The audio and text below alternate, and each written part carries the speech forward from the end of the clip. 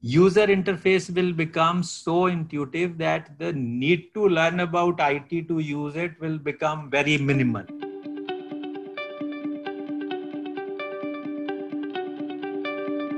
You are listening to Understanding the Future podcast. I am the host Punit Gandhi, and this podcast is developed in association with Climate Center for Cities under the National Institute of Urban Affairs and the Ministry of Housing and Urban Affairs.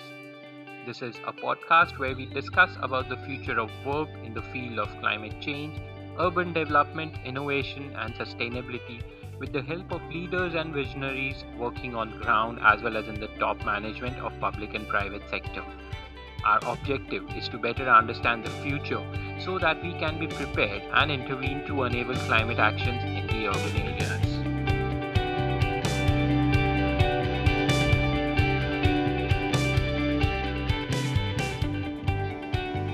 Hello, everyone. I'm Punit Gandhi, the host of the podcast Understanding the Future. And today we have with us Mr. Vikas Kanungo, who's Senior Consultant for the World Bank Group for Digital Development and Global Practices. Mr. Vikas Kanungo will help us in understanding the future of digital urban governance.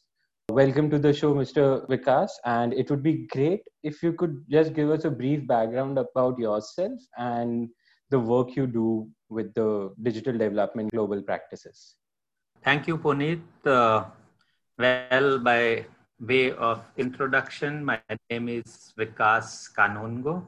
I work with the digital development global practice of the World Bank since 2008. So this has been around 11 years now. Before that, I have worked with the European Commission and helped them create a e-governance policy till 2050 for the European Union.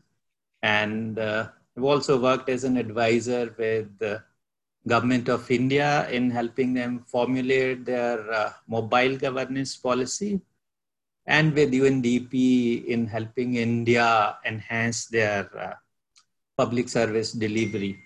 In addition to that, I've worked with more than 20 organizations across the world, but largely in the domain of ICT, starting from the time when computers were used on a DOS operating system to the time now when we're talking about Industry 4.0, robotics, and all those things.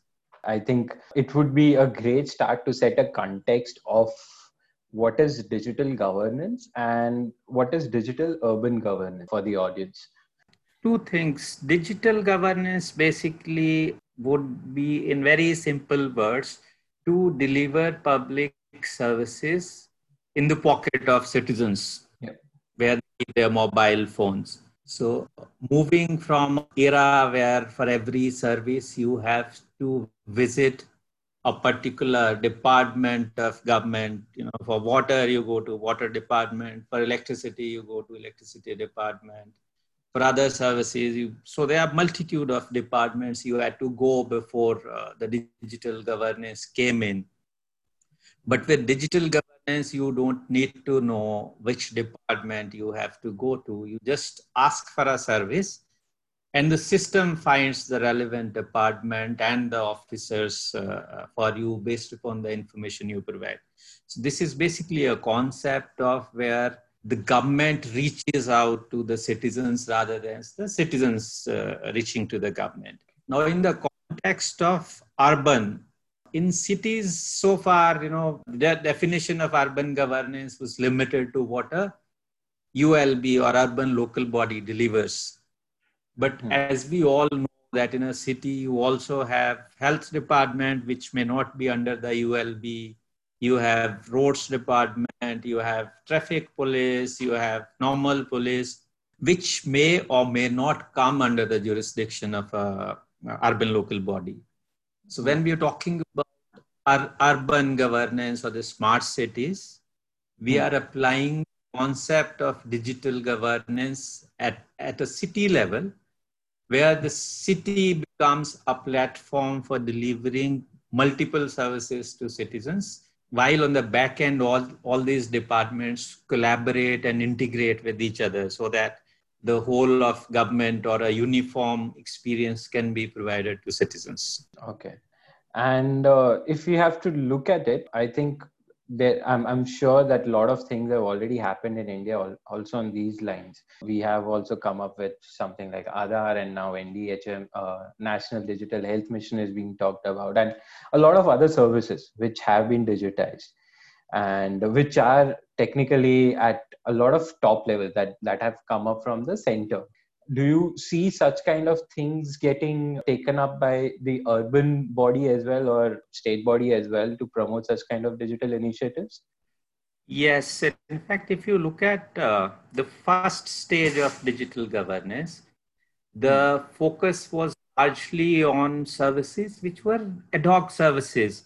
Say, for example, you put up a huge digital infrastructure to provide birth and death certificates.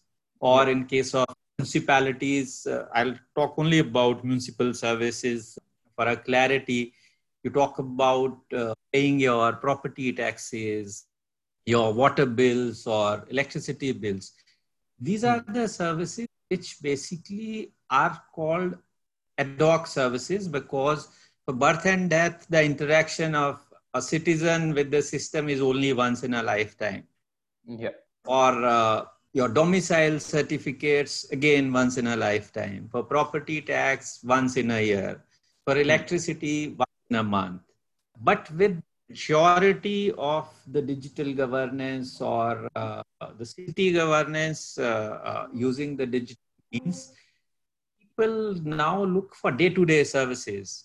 Say, for example, having transport in a city through multiple modes, whether it is bus, metro, or any other means. The citizen wants the government to provide a seamless service for that, to be able to have Wi-Fi's, hotspots while moving around in the city, finding out information about a place where you are. So with digital governance advancement, we have now moved to a stage where we are providing day-to-day services to the citizens based upon demand, rather than the earlier monolithic and ad hoc services. So that's a big change that has come over these years, at least at the cities level, where the penetration of smartphones and mobile devices is much more compared to the rural areas. Okay. So what are some of the major challenges do you see from your perspective in developing such things for the cities? And where do they lie as of right now in current context?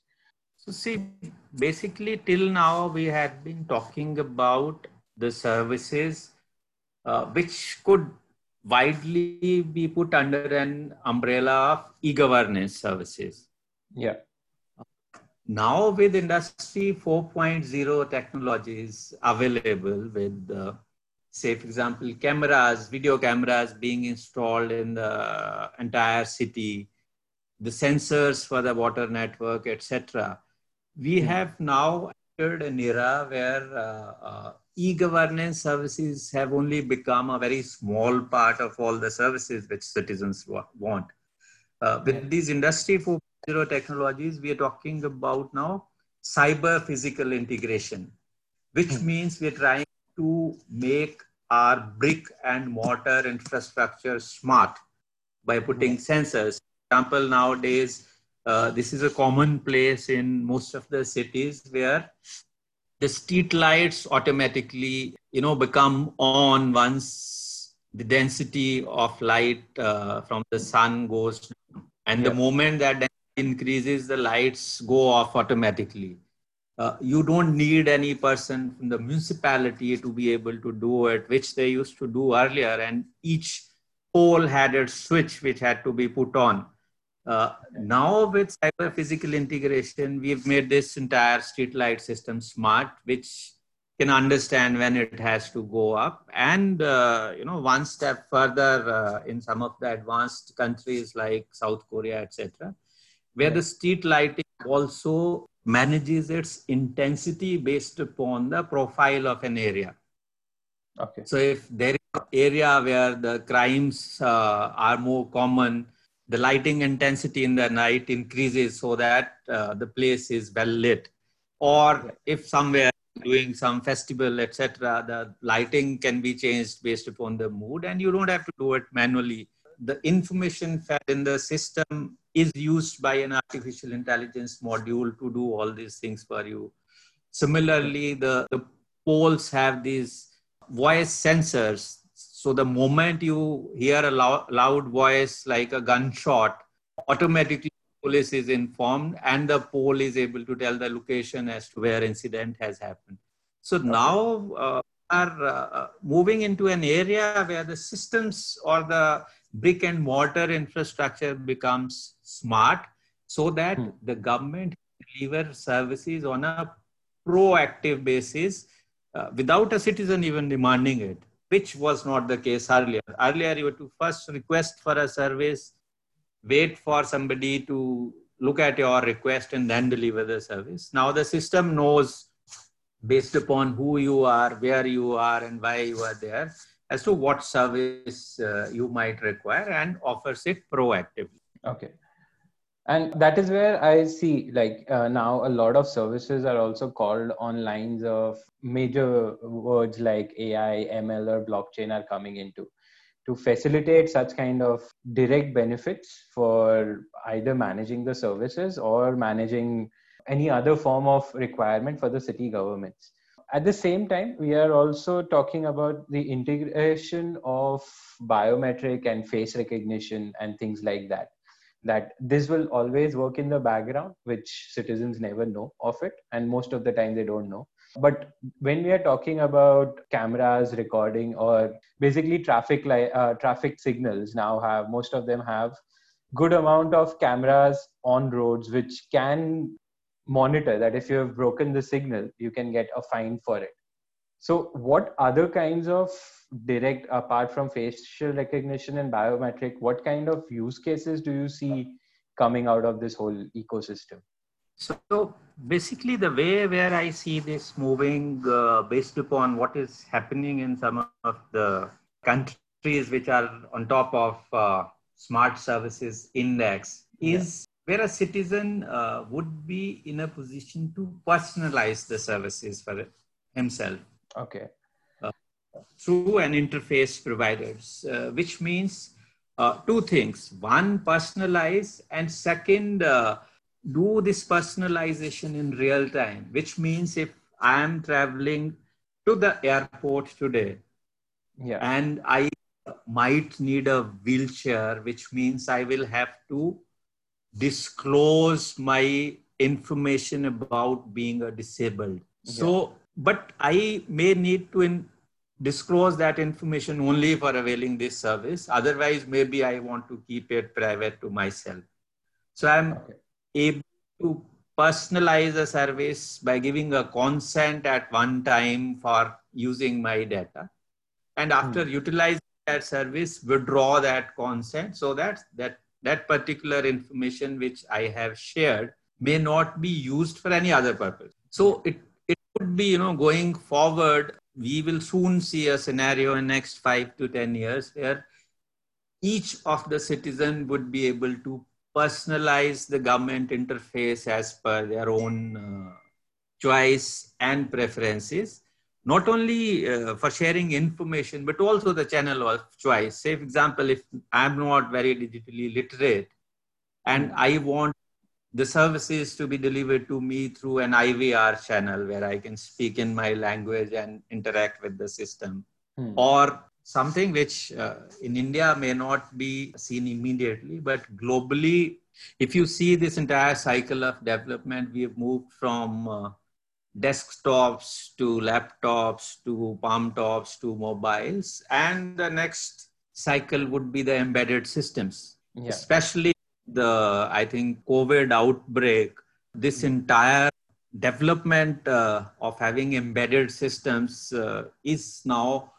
has picked up the pace like never before. So maybe in very near future, we will have some system embedded onto our body which can tell whether we have a fever or we are going to need a doctor. Our our pulse rate, our temperature, everything. This is being used in some of the countries, but wherever it is being used, those countries at the moment are not very democratic countries where this has been enforced onto the citizens. So we will still need to get this technology matured enough where I can use it at my own choice rather than being enforced on me by the administration. Okay. So here then comes a part where citizens directly have to interact and understand these processes. And that is where, no doubt now with mobile penetration going high, having Geo as well on the market and decreasing the price of internet has helped in better penetration of internet as well. How does that translate into adopting to these services? Because that is still something which is lacking at a lot of places. So how can that kind of incentivization be built so that more and more people can come in, not only people who are educated, but also people who are at the bottom of the pyramid and would require a lot of different benefits from the government? How can those be integrated into this whole ecosystem in urban areas?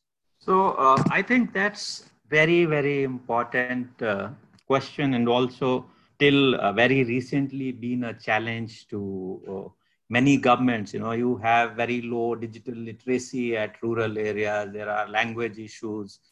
How do you make sure that everybody has equal access to these services?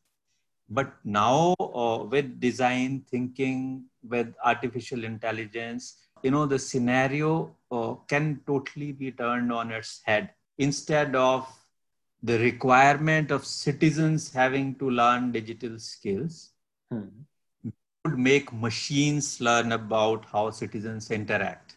Okay. That is where new kind of interfaces will be seen in near future, where, as I said, these smart systems can know, since we have your identity with your consent, we have your documents in your digital locker, for which you can give a consent to, provide specific information you want.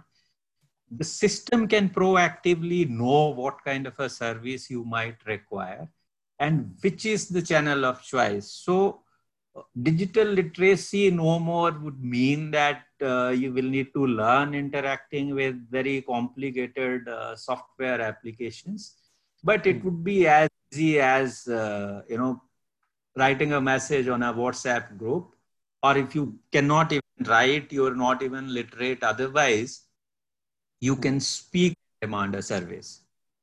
So those things are still on the maturity curve, but very soon I think digital literacy would mean the machine having to learn what a citizen might want and how to interact with the citizens, as much as the humans will need to learn to interact with the machines.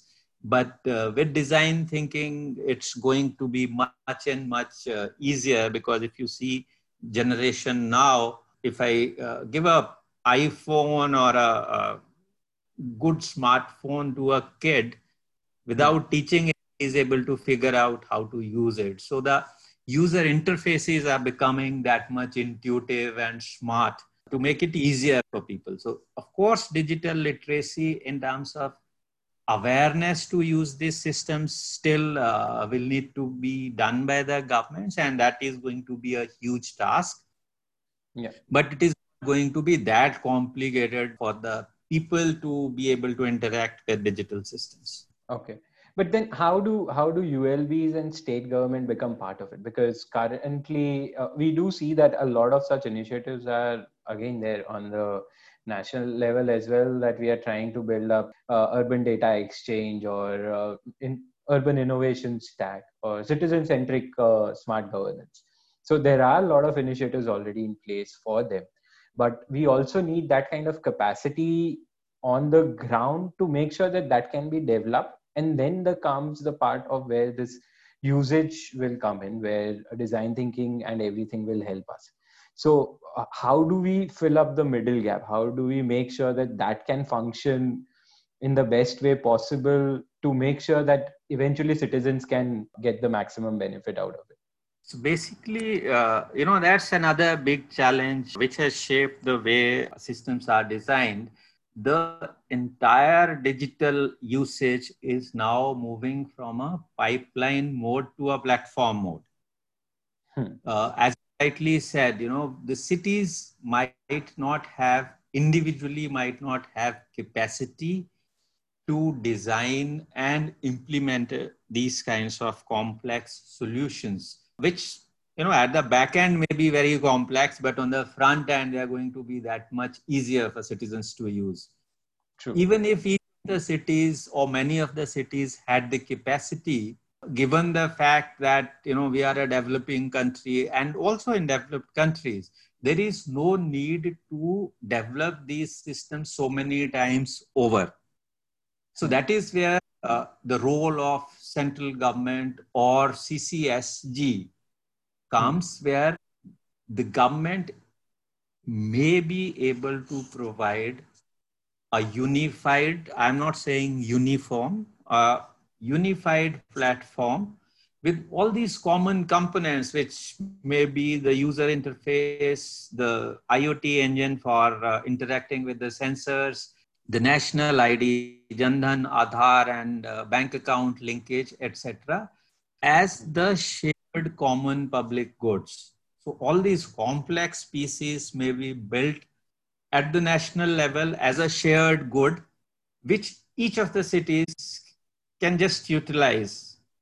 They can either utilize it free of cost, or they can pay a very minimal amount, which would be at least 1/50th of having to develop these systems on their own. So one of the good examples of that in India, at least, is already there with the Government of India announcing National Digital Health Blueprint, which basically provides for a shared common digital infrastructure for keeping your medical records, for accessing telemedicine, for talking to the best doctors, using the same platform, irrespective of which state or city you reside in. You would be able to use this common shared digital platform at a national level. I think a similar thing is being attempted through National Urban Innovation Stack, or NUGP, which is National Urban Governance Platform. And CCSG is the first step in that direction, which is trying to take up some of the services on a priority basis and build this kind of a shared service platform at a national level. Okay. And then does government here become as an enabler of that ecosystem, or does government become here as a broker of the ecosystem? Where does government come in here? Two things basically. One, for this kind of a system to work uniformly across the country and provide benefits to multiple cities to use it as a common platform, the government first has a role of setting up and notifying both governance and technology standards, so that any player who wants to be a part of this ecosystem can become a part of this ecosystem without any discrimination, which means that the system should not be monopolized by one player or another. So those kinds of rules will have to be set up by the government. Those kinds of standards will have to be notified. Second, if we know, and we already know, at least in urban, that there are some common elements which are service agnostic. Say, for example, a GIS engine for a city, an IoT engine for interfacing sensors, a data analytics engine for making sense of the data, a common repository or a registry for identity of people through Aadhaar, their bank accounts, another repository for defining the properties of people, as if whether he's a farmer, he's below poverty line, he's above poverty line. Those things could be provided by the government as a shared platform. Now, whether the government wants to do it with their own money, or they want to engage a private player in a PPP mode, It will depend on how the government wants to do it. And also the federal structure of India would also kick in, because as you see in case of GST, the government has been able to create consensus among states and then built the system itself and provided it to every state to utilize. Similar is for passport, where you have a common digital platform which is used by all the states. For income tax, we have done that. Yeah. So for whether the government wants to provide, the only difference is GST, income tax, and passports have been central subjects, even if the implementation is at the state level, so they could do it. But urban is something which is not even a state subject, it is one layer below that. So creating consensus on using common platforms or components would be possible only if the government is able to demonstrate the use of that and the benefit of that. But I think if we can't do it for the entire nation at a central level, at least each state can set up these kinds of platforms so that all the cities within the state use a common platform and avoid both duplication and also overcome the problem of capacity at the individual city levels. Okay. And so, yeah, that is where even I was coming next was, so should we also decentralize the model of, or how can we actually decentralize this model of development as well to a certain extent? Because India being a big country has definitely a lot of challenges in each of its geography, which are different. No doubt we try to create a centralized system or ecosystem for that. It does get very difficult for it. So how can that challenge be taken up by state governments or bigger urban local bodies or in that region to help and cater to the surrounding urban local bodies so that everything can be encompassed, or they can be leader cities of their own and they can help out the remote towns around their cities? How can something work out on that aspect of it? See, basically, when we talk about an ecosystem, that itself means that nobody is controlling it. It is driven through a shared set of technology standards and the governance rules. As an example, take Amazon. It has an underlying technology piece which is shared by everybody. But on top of that, each vendor is able to decide which product he wants to sell, how does he want to package his project, at what cost does he want to sell. But the underlying supply chain, say, for example, is common. So whether you are a very small vendor or a big vendor, you don't have to worry about the logistics of delivering your product to the end user. So that is provided a common component of that system. The data analytics piece, for example, if somebody has bought, say, a chocolate earlier and you selling chocolates, your product is automatically displayed to that person. So the data analytics, a small vendor in a village making his local chocolates doesn't have to worry about data analytics. So when we are talking about this kind of a national urban service delivery system, or rather than ecosystem, the components of your digital identity in the form of Aadhaar or linking it with your consent, the consent management artifact, using sensors, the IoT engine, etc., are the common platforms which do not require the ecosystem player to invest on that. But if, say, for example, based upon usage of your identity, location, and your income level, some small application provider had to develop a very innovative app. He would have a level playing field with somebody like TCS or Wipro, because the underlying architecture of data analytics, identity linkage, bank account linkage is already provided by the platform. So when we're talking about this ecosystem approach, it is not about controlling, it is about enabling multiple players to provide services by having a uniform and a level playing digital architecture, which is equally available to every player, irrespective of his size. So when we talk about this national urban innovation stack, we're talking about these artifacts. We're not talking about the applications. The applications would be specific, city specific. Anybody should be able to come in, and the cities would be in a position either to subscribe to some of these hundreds of applications which will be available on the platform, or develop their own applications, put them on the platform and make them available to others to use. So that's the concept. Okay.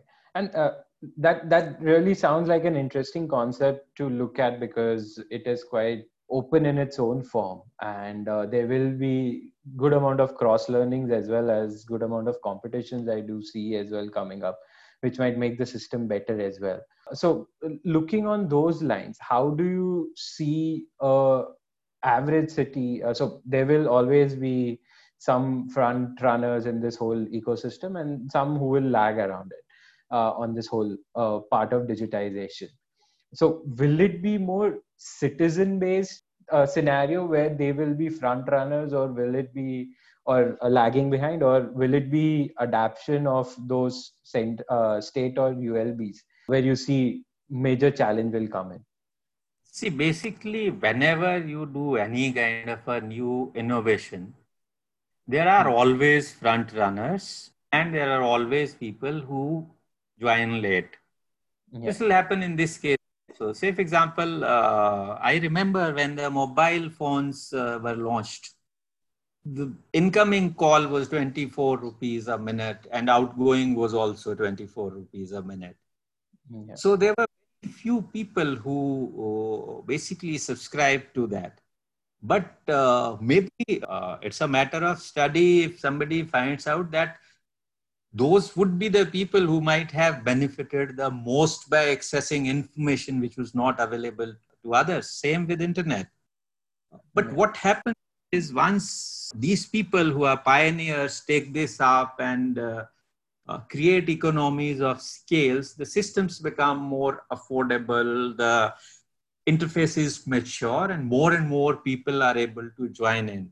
So I think that's how any evolution happens. It is development, it is then reaching a threshold of stimulation, and then more and more people coming in. So this will happen in this case also. The only thing is, we can, and Government of India is doing that, Ministry of Housing and Urban Affairs, where you are reducing the entry barriers for those cities which are considered to be backward or not that tech savvy, by providing common minimum digital infrastructure to everybody. Okay. So today, a city which might be thinking, data analytics or using sensors is a very tough task. I don't have capacity to do it. Yeah. But if they know that such a platform is available as a shared public good, and I only have to worry about a small application which is related to my usage on top of that, might be more people coming in at the beginning itself, because when we say we, the government, either at the central level or state level, would have taken care of most of the complexities and provided a common digital infrastructure to everybody. So this would, to my mind, this would actually make more people becoming mainstream at a much faster pace than if we implemented the way where we ask each city to do it on their own. Okay. And then one of the last questions I would have is on the lines of open data. And because this is such a huge amount of data that we are looking at, and a huge amount of information that will come up in terms of habits, which will definitely help, if utilized properly by ULBs, to cater and maximize their efficiencies on one side. But how does do you think that here open data portals will make more sense for them, or it has to be closed to make sure that no misuse of this whole thing is done in any format? So see, basically, I don't know if you are aware that just about a week back, Government of India has launched something called Data Empowerment and Protection Framework. Okay. DEPA, the paper has been launched by Niti Aayog. Okay. This I'll surely is check it out. still, yeah, this is still at a stage where it is being put out for public consultation. But the basic philosophy of this data empowerment and protection framework is that data should be able to empower citizens, which means that so far we're talking about I will take your data and I ask you to sign on a consent or an agreement which says that I'll use your data, I'll use your contacts, I'll use your pictures, the kind of ones we sign on WhatsApp and everywhere. Yeah. This particular framework says that, that power now shifts to the citizen. So, it works on a premise that, we might have people in rural areas who might be financially poor, but they might be data rich by way of the data they generate with their transactions or with their activities. Yeah. When we empower them to become the owner of that data and then allow multiple agencies to use only that data which is required. Now, when we say that, there are requirements on the government side, and there is lots of data which is basically very much useful or required for the development plans of the country, but may not be very harmful if used. Say, for example, anonymized data about the income levels of citizens, or migration of people to know, where people are going and what kinds of jobs may be required. So that data can be put in the open data. When we say open data, it actually means that you convert the data into a machine readable format, taking out all the personal information, but only leave that information through which some intelligence may be derived for doing evidence-based planning by the governments. So we could open up those data sets where not only governments, but private players also can utilize that open data to create new applications and services for citizens, as long as we are able to ensure that the public data of people is not misused. And that is, I think, very beautifully addressed in this entire data empowerment and protection framework. Once implemented, I think this will be the first of its kind globally. Such a mature data empowerment framework. It is like turning the entire thing of data privacy around its head, making a citizen owner of his data, and giving him power to be able to give and withdraw consent on each of its data elements depending upon his own needs, rather than signing a blanket agreement with anybody saying you can use whatever data I have on my phone or on my laptop. Okay. That sounds very interesting, and I think exciting as well to look out for in digital governance and especially urban governance. So that brings me to the last question on lines of, no doubt a lot of new development is required in tech, in socio-technical aspect as well that we were talking about with design thinking. And another comes also with policy that you just brought up at the end, that it's very important to make sure that these things are taken into account.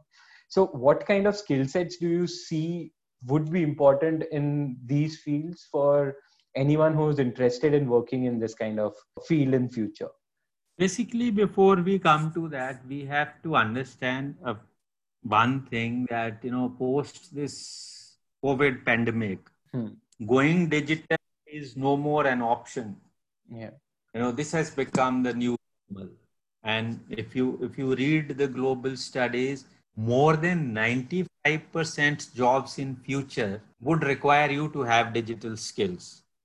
You won't be able to do without them. So one thing which everybody needs to understand is that this new normal is going to be mostly digital. So Incidentally, the Government of India policy or the Digital India mission actually said it long back, digital by default Yeah. or mobile first policy, but now post COVID, that is no more an option. It's a compulsion that you would have to not only do most things digitally, but as I'm saying, even to respond in future to pandemics like this or any other disasters, the power of being able to utilize data in real time, do predictive modeling, use artificial intelligence, have embedded systems to make sure that citizens are given services on a proactive basis, even if before they can they reach a stage where recovering becomes very difficult for them. So I think understanding how to utilize digital systems as a minimal level as the users. But if you want to be a professional, learning about digital user interfaces, data analytics, robotics, artificial intelligence, blockchain is going to be hugely. What is being said is that 95% of the jobs would require digital skills, but the kind of digital technologies which are coming would also create additional more than 2 million jobs. Okay. The nature of which is not yet known. What is known is that they will be in the digital domain, they would be related to Industry 4.0 technologies. But what would be the jobs, we will know only in the future once we have embedded systems and all these things becoming mainstream. So I guess one which anybody who's looking for a job, at least in the digital domain, will have to learn is that one, it'll have to be a continuous learning. So if you have the temperament to unlearn and relearn fast, then you should opt for this domain, because the knowledge you acquire today may become obsolete in 6 months or maximum 1 year, and you may have to acquire new knowledge about a new digital system.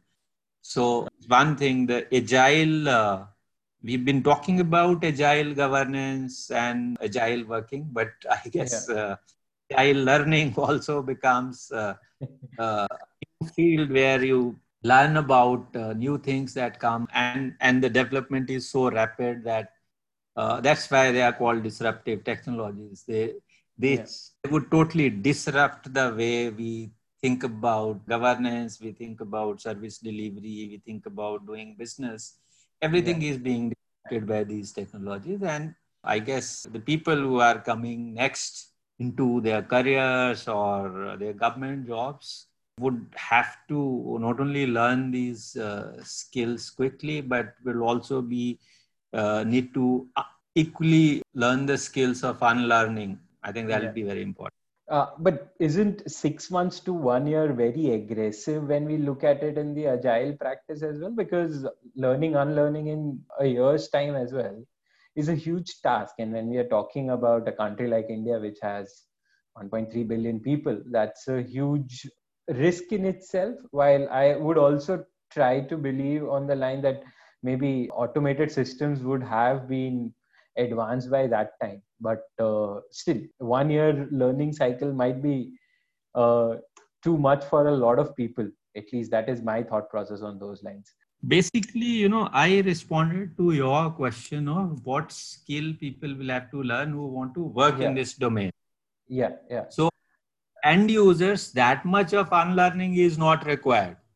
The system that earlier is intelligent would be intelligent enough to change itself according to the needs, so that the user interface for the end users will remain the same. But those who want to be in a job of designing such systems, they will have to be adaptive. So it's not for those who are seeking to use these systems for getting services. They don't have to be that agile and change themselves, because user interface will become so intuitive that the need to learn about IT to use it will become very minimal. But able to design that kind of a system, the kind of skills you would require will change rapidly. Okay, So understood. you have to move from digital mobile technologies to nanotechnologies to surface technologies. That is something which is for the professionals who want to come into this field. But for the end users, including our city administrators, etc., who are making policies, etc., will not be that difficult, because front end would keep on becoming so simple that maybe in 10 years you don't need to learn about IT to be able to use it. It becomes part of your day-to-day life the way mobile phones have become. Okay. Yeah, that does sound plausible. And yeah, that was very interesting as well to understand the whole ecosystem of digital urban governance and digital governance. Any last thoughts if you have and would like to share, that would be great.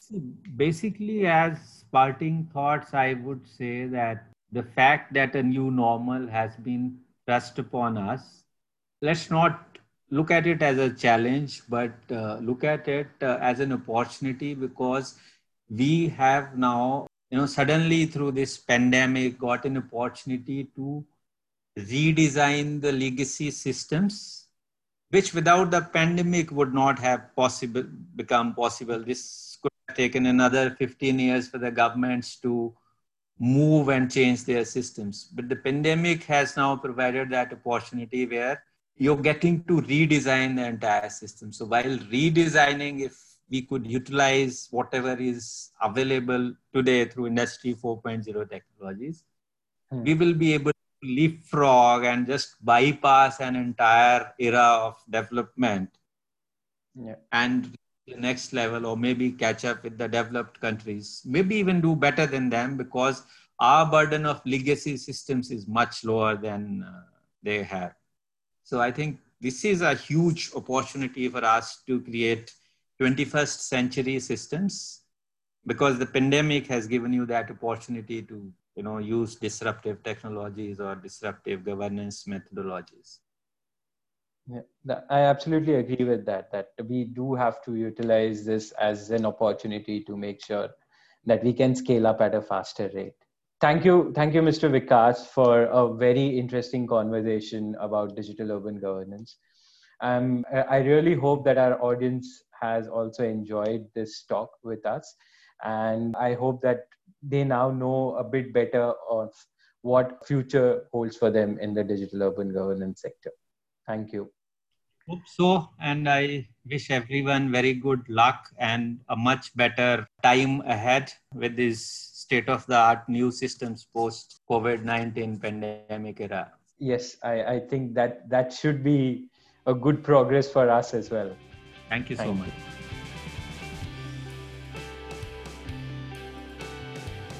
You have been listening to Understanding the Future podcast. To know more about Climate Center for Cities, visit us at www.c-q.niua.org and follow us on LinkedIn, Twitter, and Instagram.